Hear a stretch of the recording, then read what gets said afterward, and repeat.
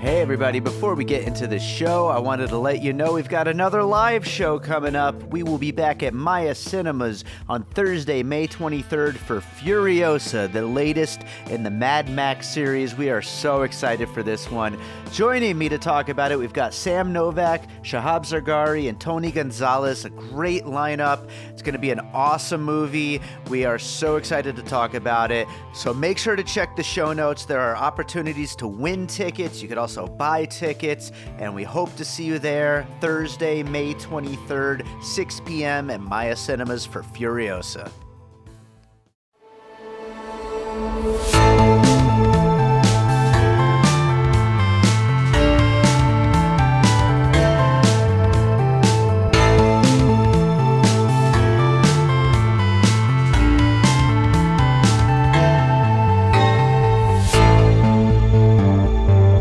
All right, welcome to another episode of Piecing It Together, the podcast where we take a look at a new movie and try to figure out what movies inspired it. And today on the show, it is the beginning of year 3 of Piecing It Together. You heard the new theme right there. There's new artwork. There's all kinds of new stuff coming your way. Those are the first 2 big changes. But today we're going to be talking about The Invisible Man with a new guest co-host, Robert Yanis Jr. from the Crooked Table podcast. We have a great conversation coming up for you guys. The Invisible Man kind of, I wouldn't say it came out of nowhere, because I think a lot of people were really excited about it. And of course, there's a huge tradition with these Universal monster movie characters, but not so successful recently. But this one is really blowing up at the box office, critics, everything. People are just really loving it, and so it's great to see them doing it right this time out. Not that The Mummy was really all that bad, but that's another conversation for another time. Today, the conversation is about The Invisible Man and year 3 of Piecing It Together. So, like I said, we got a lot of new things in store for you guys with this new year of the show. We're planning all kinds of special episodes and special new features and all kinds of cool stuff, but you should be subscribed to the show if you want to make sure you're always catching all that new stuff. So subscribe wherever you listen to podcasts. We're, of course, on Apple Podcasts, Spotify, Stitcher, TuneIn, all those apps, Pocket Cast, where I listen to podcasts, and of course follow us on social media at Piecing Pod, and join our Facebook group Popcorn and Puzzle Pieces, where we talk about all these movies and continue the conversation from here on the episode. So I think it's time to kick off this episode. So let's get into The Invisible Man. All right, so today on the show, we've got a new co-host with us. We've got Robert Yanis Jr. Robert, how's it going, man? Good, David. Thanks for having me on the show. Yeah, I've been looking forward to having you on ever since I was on your show a while back, but I'm glad to have you. Why don't you tell people, since it's your first time, a little bit about you and your podcast? Okay, so I'm a freelance writer, film critic, and I have the Crooked Table podcast, where every week we look at the world of film from a fresh angle. So that means it's always me and a different co-host. So, for example, David was on an episode talking about Wet Hot American Summer, which people should definitely check out. Really fun movie that I actually hadn't seen before. And that's one of the best things for me about having a show where it's a revolving co-host and, not really a set limitation on the kinds of films that we get to talk about, is that one week we're talking about Parasite and the next week we're talking about La La Land. The next week I've done episodes on Christmas in Connecticut and Psycho and all kinds of random, all different genres, all different, because the people that come on the show usually, as was the case with David, get it. They pick the movies that we talk about. So it's something that's usually connects to them personally. And I feel like, I have a theory that you really get to know somebody by knowing the kind of art that they're into, the kind of music they listen to, the kind of films that they connect with, because there's something fundamental about that work of art, and in this case cinema, that I think speaks to someone on a very personal level, whether it's a Marvel movie or whatever. There's something, there's a connective tissue there that I think people either click with or they don't. Totally. Yeah. And I totally agree. I mean, that's one of the things I love about doing this show is, just having different people on all the time. It brings different, fresh perspectives and, just something that it wouldn't be if it was just me and the same co-host every week. Exactly. Yeah, and I mean, I think you sacrifice a little bit of predictability with that because obviously Sure. different co-hosts. So sometimes the tones of the episodes are a little different just based on the energy with Yep. between you and the co-host. But I think that's in a way what makes it fun as a host and hopefully as a listener to never know exactly what you're going to get or the kind of person you're going to hear from. Exactly. So today we're talking about The Invisible Man, which is, of course, the probably thousandth time this story has been told over the history of cinema since the old classic Universal monster movie days to all kinds of remakes and reimaginings and.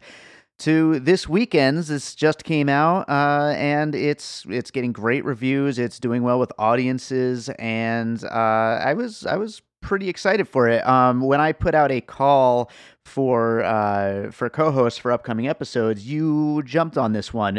Are you a fan of the kind of history of this character? I'm a casual fan of the Invisible Man. I saw well the last I don't know well we might talk about it later, so I won't mention the last like big modernization of the Invisible Man story. Uh huh. But I was most curious because of the filmmaker involved, Lee Mm-hmm. Winnell, who's the writer of like the first three Saws and like the creator of the Insidious franchise, and his last movie Upgrade before this was a really fun sort of like 80s style sci-fi horror, kind of in a way he's described as kind of his Frankenstein actually. Sure. So I was curious to see what they were going to do with this property, especially after the struggle that Universal has had trying to get these characters off the ground once again. Oh yeah, the dark universe. I'm sure we'll Yes. bring it up a couple Yep. times Oh throughout yeah. this conversation. Yeah, no, I agree that that's part of what really piqued my interest as well is to see God, after crashing and burning, how are they going to move forward with trying to get back into the business of monster movies? And Lee Winnell is an interesting filmmaker and definitely took a very unique and different and very current direction for taking on this character, and I think it really paid off.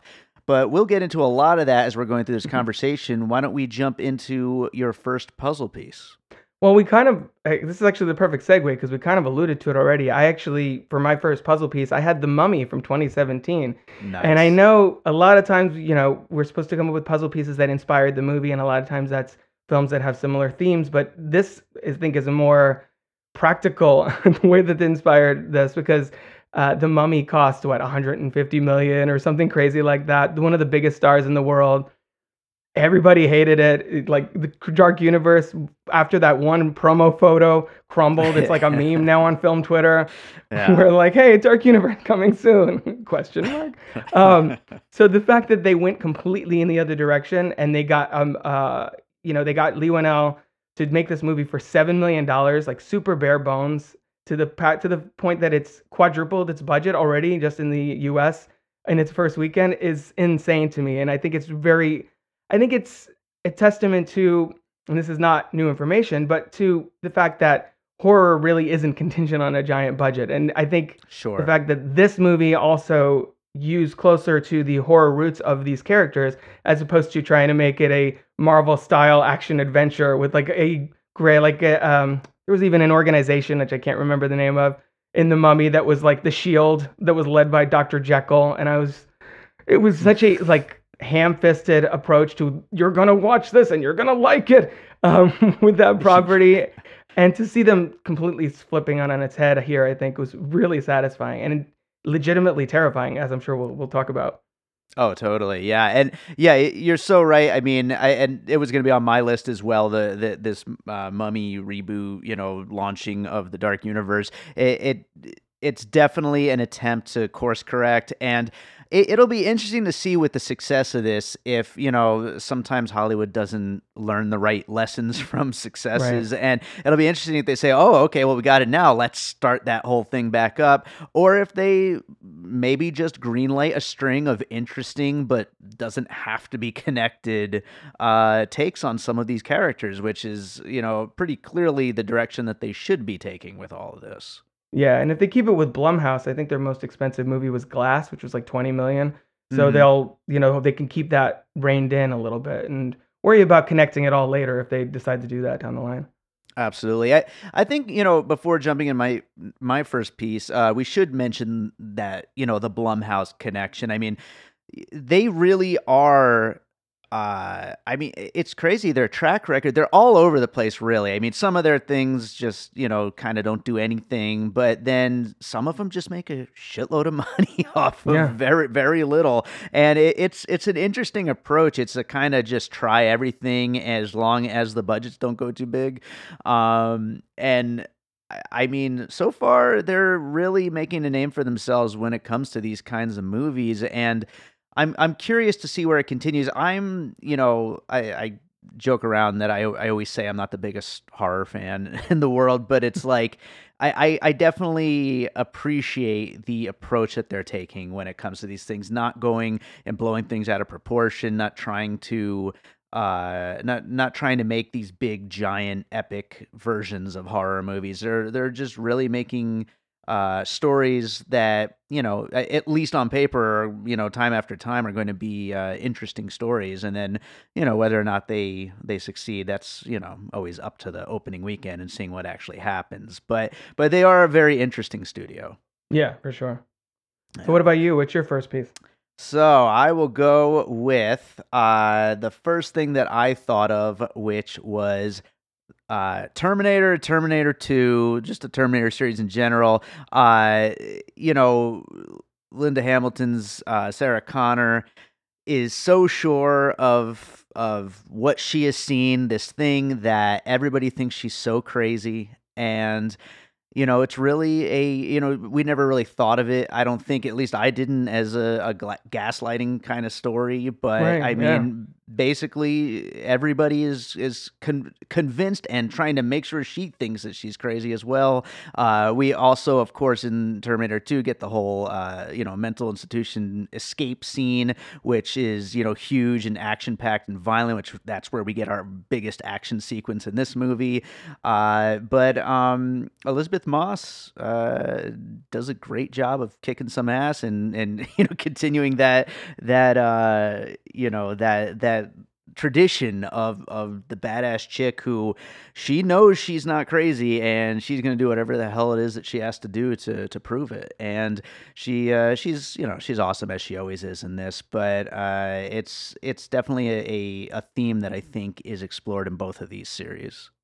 Yeah, and I think too, if you look at the first two Terminators along with this movie, and another one of my puzzle pieces that I'll mention in a little bit, I think you do see a sort of evolution of that character into being very submissive, very kind of meek, and then sort of an empowerment over the course of the story, where they really kind of take over the narrative in a powerful way, which you wouldn't expect automatically from the way that the stories start, I guess.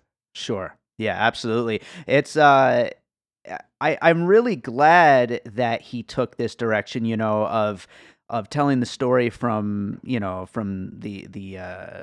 survivor's point of view, and not it being just all about the monster the whole time. Mhm. It definitely opens it up to a much more interesting story than just being about the monster the whole time. Right, and the way that the movie opens up too, with that situation where she's running away and you don't know exactly the details of it, but you're just Mhm. kind of in it from the very beginning. I think that's a testament to the strength of the performances and the filmmaking, and that also leads directly into my second piece, actually. Beautiful. Let's go for So, it. the beginning of this movie, she's in a abusive relationship. She's looking for a way out. She's trying to escape. And in the first thing that popped into my head, and this is, I guess, because my mom actually really liked this movie when I was a kid, so it was on a lot, is 1991's Sleeping with the Enemy, Hmm. which was starred Julia Roberts, and she's basically is a young woman trapped in a an abusive, like, controlling relationship, a marriage actually, and she fakes her own death and moves to another town to try and start a new life. And spoilers, her husband reappears, and it leads to a big showdown. And it's Sleeping with the Enemy felt very similar to The Invisible Man, minus all the invisibility stuff. So obviously, Sure. they diverge a lot, but the general premise of that kind of dynamic, that kind of relationship. I mean, now the Invisible Man has the benefit, if you can call it that, in air quotes, benefit of being super timely, to the Me Too movement and everything going on, Sure. and gaslighting and everything that's been in the news so much for the last few years. But Sleeping with the Enemy, I feel like tapped into sort of like what you were saying, that victim's perspective of trying to get away from this controlling significant other, who in that case happened to be married. But that's what really, yeah, from the very first sequence where she's running out of the house and trying to get a ride and get out of there. And in The Invisible Man, it's flipped that he fakes his death, but again, it's very similar elements, just kind of remixed with a sci-fi horror sheen on top. I like that. Yeah, I hadn't thought of that movie in forever, but but that is It was a one of very those like good one. TBS, TNT movies back in the 90s that I feel like it was constantly on television. Yeah. Yeah, Yeah. absolutely. That's just one of those movies that you just, you could kind of picture the artwork, and it's like Uh-huh. it's just something that you've seen a million times over the years, but maybe you haven't actually like thought about it or watched it in Right, forever. exactly.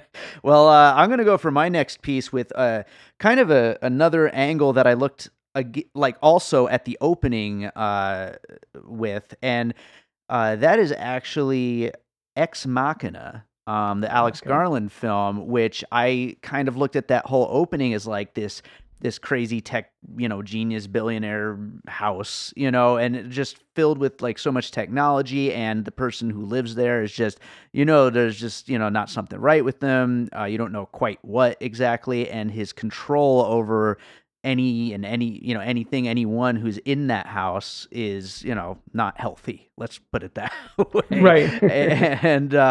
And so yeah, I just thought of Ex Machina and the Oscar Isaac character as, being a little bit of a parallel to what's going on there. And we don't really dive too deep into the tech elements, just, we get some glimpses of, how the suit is made and stuff like that. But it's all there though. You can tell that the house is just so, so souped up, high tech, crazy futuristic. And it's also very secluded and away from, the rest of the world very much by design, not just rich guy house, but also, Right.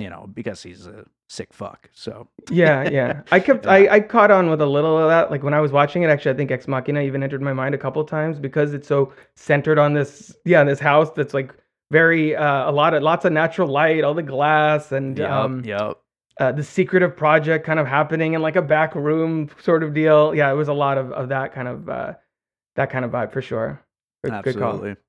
So what do you got for your next piece? All right. So actually, no, don't know how this happened. I have another 1991 thriller, Nice. The Silence of the Lambs.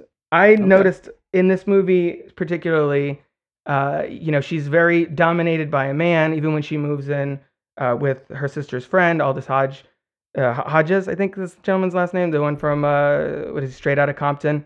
Yeah. There's constant male presence, and she doesn't really get full power until the end. And I found a lot of thematic similarities between that story and that of Clarice Starling in that film, clearly being kind of a woman in a man's world. That was the whole idea there. There's even the sequence towards the end of Silence of the Lamb where Buffalo Bill has the night vision goggles on and is sort of Mm-hmm. sneaking up on her, Invisible Man style. She can't see anything around her. So there was a lot of, I think, I wouldn't say that the movie necessarily homages it, but I definitely think you can see the inspiration of that movie in Lee Winnell's work here a little bit. Yeah, and I mean, I could totally picture that just on a just literal sense of an inspiration. I'm sure Lee Winnell is Right. just so inspired by Silence of the Lambs, and that, I mean, that kind of, and even to, I know that it's his film, but just Blumhouse in general, just the idea of horror films as something that can transcend, and become something that's so culturally important. Yeah, Yeah. absolutely. So I will go with another piece. So this one I could have just tied to that last piece, the Ex Machina piece, but I figured I'd just bring it up separately. And this one is really just something about the score. I'm a musician, and so I love music and films, and Sure. a lot of the music is just straight up orchestral, just beautiful stuff. But then when shit gets weird and dark, it gets really strange sound designy, and it reminded me a little bit of the score from Alex Garland's Annihilation, from the whole last 30 minutes of that, where the score just goes bonkers. And yeah, and I loved a lot of what they were doing with that. I love especially the juxtaposition between that beautiful, more traditional score versus that kind of stuff that just really throws you on edge. And it's again more so just the score, not so much anything with the film. Although there's definitely a feminist angle to Annihilation, so you can Yeah, for probably sure. draw some kind of comparison there. But yeah, so Annihilation, my next piece. Yeah, I need to go back and listen to the Annihilation score because I do remember seeing that film and enjoying it quite a bit. But Mhm. I haven't really gotten a chance to go back and listen to that. I do want to point out that the score from Invisible Man was outstanding. Like I've been listening to it the last couple of days on Spotify while I'm writing articles and things like that. And Nice. it's Benjamin Wallfisk who did the scores for It and It Chapter 2, Blade Runner 2049. Like he's been killing it the last few years. So Oh definitely yeah. people that are into film scores should go and check that one out because it's really intense. The denouement track in particular, which I noticed during the movie, like as the denouement is happening Yeah. and the kind of leading into the credits, and we're not going to get into the ending per se right now, but just a really powerful combination of visuals and music. It's beautifully done. Totally. So what do you got next? All right, so this didn't really pop into my head until late in the movie. She is been framed for all these crimes. She's locked up. She's given a sort of last ditch effort to free herself and to get her life back. And then she's momentarily trapped in this toxic relationship. And I've read interviews with Leigh Whannell that he even thought of this film and kind of was inspired by it. So I'm talking Hmm. about 2014's Gone Girl. Big in Okay. this movie, big toxic, you know. And I think that's what's still interesting about this film is that as opposed to Gone Girl, it's kind of like the gender roles are flipped. Like in that Sure. film, Amy is the one holding all the power, and Nick is just kind of stuck with limited options.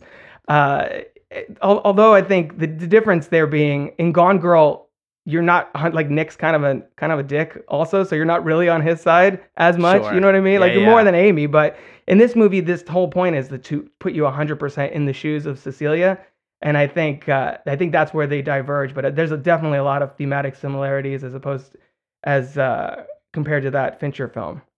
Yeah, absolutely. That's a great one. I hadn't thought of that, and that's interesting that that Leigh Whannell had specifically cited that as well, because that definitely makes sense now that I hear it out loud and think of it. That Right? totally Yeah, I makes think. sense.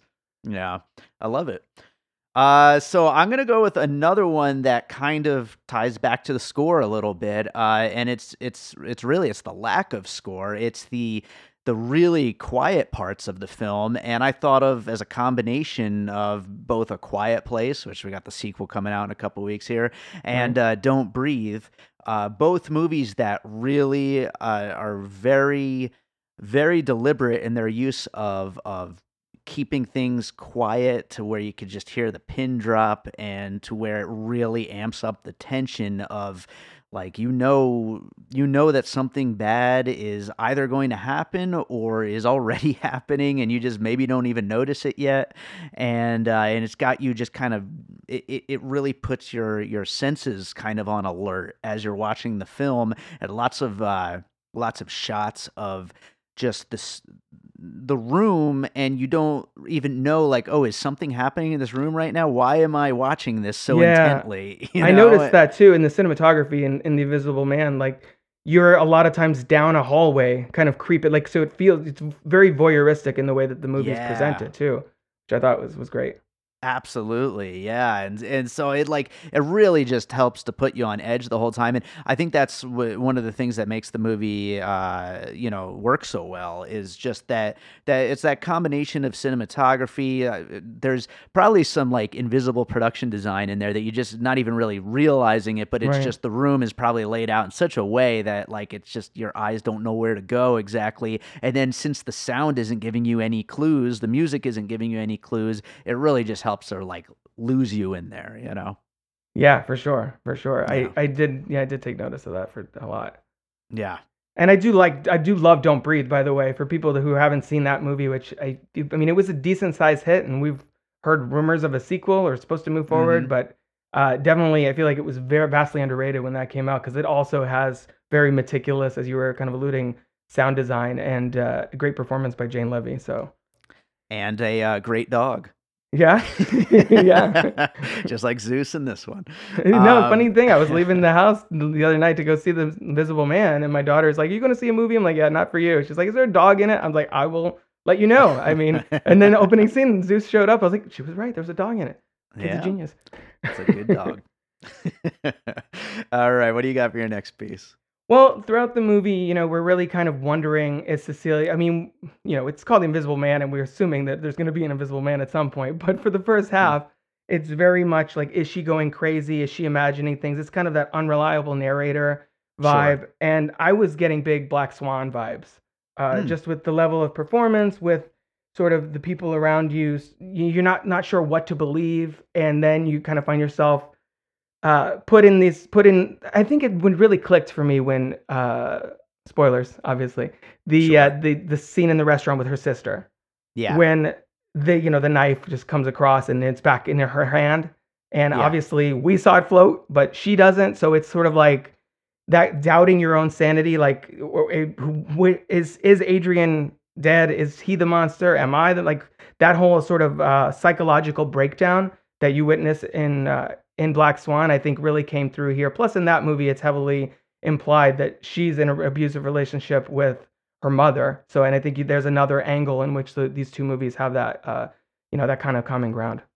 Yeah, I think that that's a great connection there, and just to the point, I saw Lee Winnell said something about how it was important not to show you exactly what happened, so that you just kind of have to believe her, Right.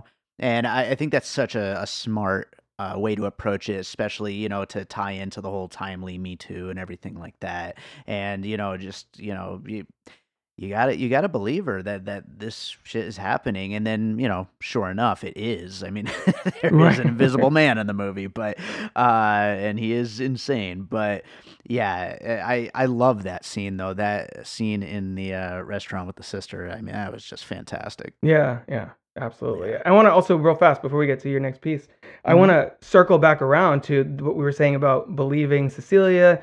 That in the end of the movie, I feel like the film does try and kind of bring that back around, where when she kills Adrian, Yeah. that you don't like, and I really respect Lee Winnell for doing this. I think that 100% we're supposed to believe that that Adrian was behind this, that it was all gaslighting and it's all a big ruse that he put together from the beginning.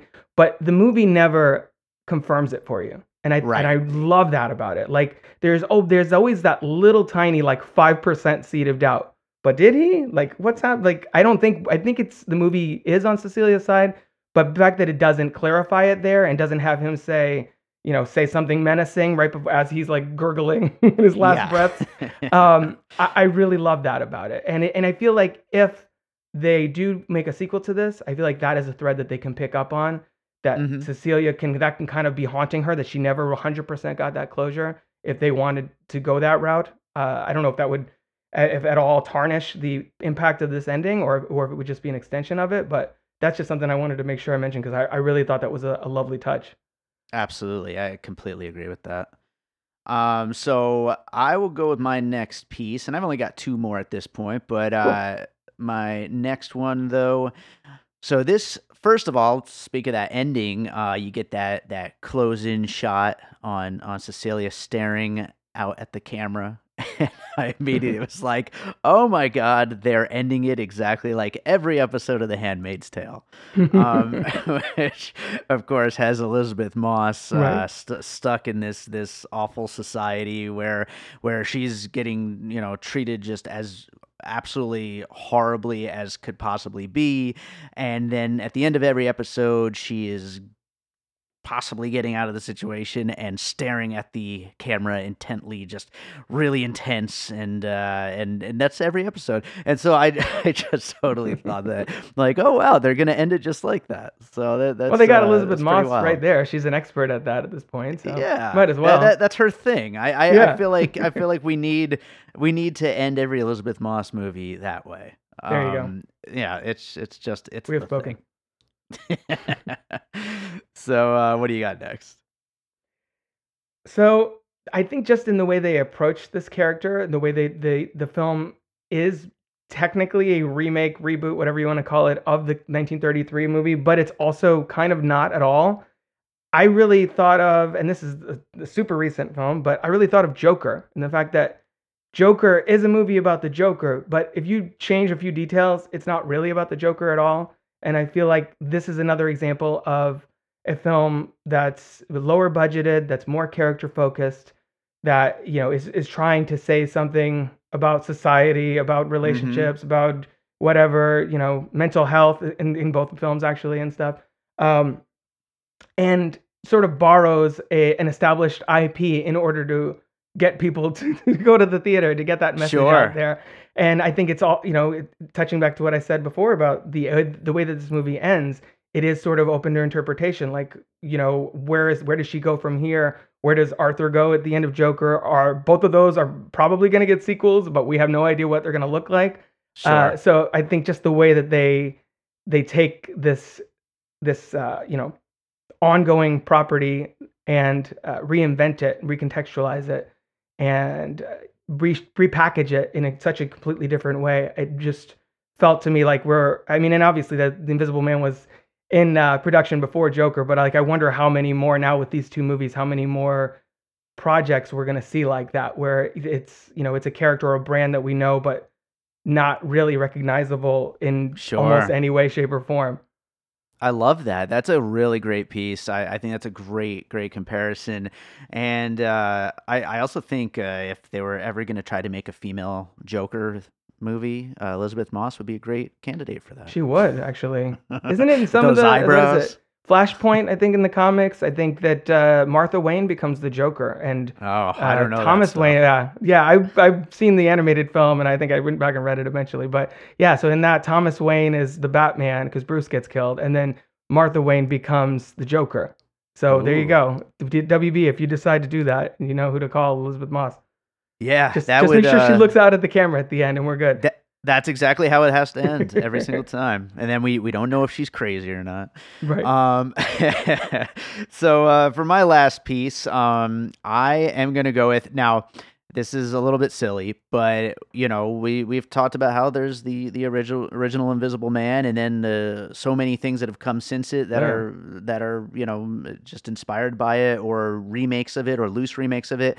And I just wanted to mention Hollow Man because I was hoping somebody would. It was gonna be you or yeah. me. I mean, okay, I understand this movie gets a really bad rep, but I don't know, I want to say 15 when it came out maybe, and I thought it freaking ruled at the time. And Yeah. I don't know. I haven't seen it since I was a teenager, but I have very fond memories of that movie, and I think, even though this movie definitely wasn't going all in on the action. There's some action sequences and whatnot that are done really well. I mean, Lee Winnell, especially Upgrade. I loved Upgrade, Yeah, I and did too. he really can stage some really cool action sequences, and he does them here too.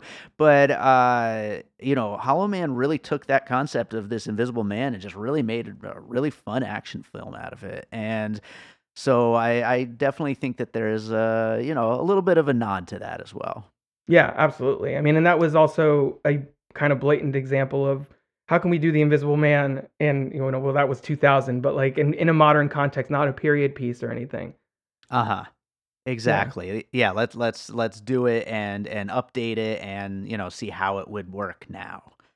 right. So, all right, well, you got any other pieces? I did think of Evil Dead 2, just because those scenes when she's by herself and she thinks she might be hallucinating or things like that. I noticed that in Evil Dead 2, that's kind of a running thing throughout the Evil Dead trilogy, that Ash, like the crazy stuff tends to happen when no one's around. And obviously in this movie, Uh-huh. it's by design. Just that kind of stylistic choice made me think of Evil Dead. And then also, we have a sort of a tech billionaire or a millionaire, whatever he is, in a really cool house, like on a hill with lots of glass near, like, I think it's even near water in this movie, who's building these suits. So I thought of Iron Man 3, just Sure. because he's got these state of the art suits and all of that. And yeah, and his kind of need for it to survive, I guess, in both cases as well. I just have to thank you for being the one to bring up Evil Dead, because everybody yells at me when I bring up Evil Dead way too much on this show. But I actually had thought of that in the theater and forgot to write it down, because especially when she's breaking the pots on him, and it's it's like Ash breaking all the glasses on himself during the scene with the hand. Love it. And it's not so obviously here it's not for comedic effect, but it's still very similar style, and I think it plays into the whole unreliable narrator part of this. Is like, well, we only see what she thinks is happening, possibly, and exactly. I think, good call. I'm glad we were on the same page with that. I love it. All right, cool. I'm going to do the finished puzzle, and then we will get into any closing thoughts we had on The Invisible Man. So we have got The Mummy. That's, of course, the recent remake with the Dark Universe. The Terminator series, Sleeping with the Enemy, Ex Machina, The Silence of the Lambs, Annihilation, Gone Girl, A Quiet Place, Don't Breathe, Black Swan, The Handmaid's Tale, Joker, Hollow Man, Evil Dead 2, and Iron Man 3. It's a good list of movies too. Yeah, it sure is. A lot of really good stuff. There seems to be like a lot of high techie stuff in there. Yeah, I think so. But but no, definitely a great list of movies. Do you have any other thoughts that you wanted to mention about this one? I think this. I actually was looking forward to this movie, and I was hoping it would be good, but I think it was actually better than I thought it would be. Like it exceeded my expectations, and I think, if we're gonna do these classic monster movies in a modern context, I think this is probably as good of an Invisible Man movie as you're gonna get without it falling into the same trap of being really hokey or feeling very dated or things like that. And find a social context for it. Underneath all of these characters, there's something very sort of primal about them that I think makes them terrifying and has helped them endure. And I think, dealing with fighting in an unseen force and, well, how is that relevant today?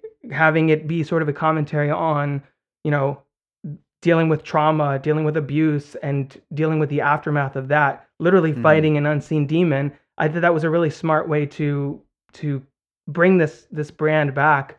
And I as much as I love this as a self-contained story, I kind of do want to see what Leigh Whannell does with a sequel, or maybe have this same team, not necessarily the stars, but like have the same cinematographer and Leigh Whannell and Jason Blum, have them just kind of continue to tackle the different Universal monsters that way. I think that's I think I have a kind of a mental running list of really strong horror filmmakers, like the Ari Asters, the Jordan Peels, the Robert Eggers, and people like that. And I think after this one, I'm officially adding Leigh Whannell to that list, because this is probably as good as a horror movie as we've seen. Like, it's up in the conversation with some of the best we've seen in the last few years, I think. Sure. Yeah, I completely agree. And I think he's an interesting filmmaker because he brings in so many aspects. Like I said earlier, his action sequences are fantastic when he pulls them out. And, he definitely has a command of horror as well. I mean, he's a very kind of unpredictable filmmaker when you look at his filmography. I mean, I don't like the Insidious movies, but other than that, I really like a lot of what he's done. And, he's very interesting. I'm looking forward to what he does, and I do hope that the takeaway is more so to maybe let him, spearhead another monster or something like that versus a sequel. But I mean, I guess we'll see what happens, and I'm looking forward to it, whatever it ends up being. I put it that way. Yeah, absolutely. So I think that does it. I think we covered The Invisible Man here. Do you have another movie you watched recently you'd like to recommend to our listeners? Yeah, so just on a personal note, this Valentine's Day that just passed, 2020, was actually I'd been with my wife for 9 years. So nice. Thank you. Well, we'd been dating for 9 years, but together 9 years.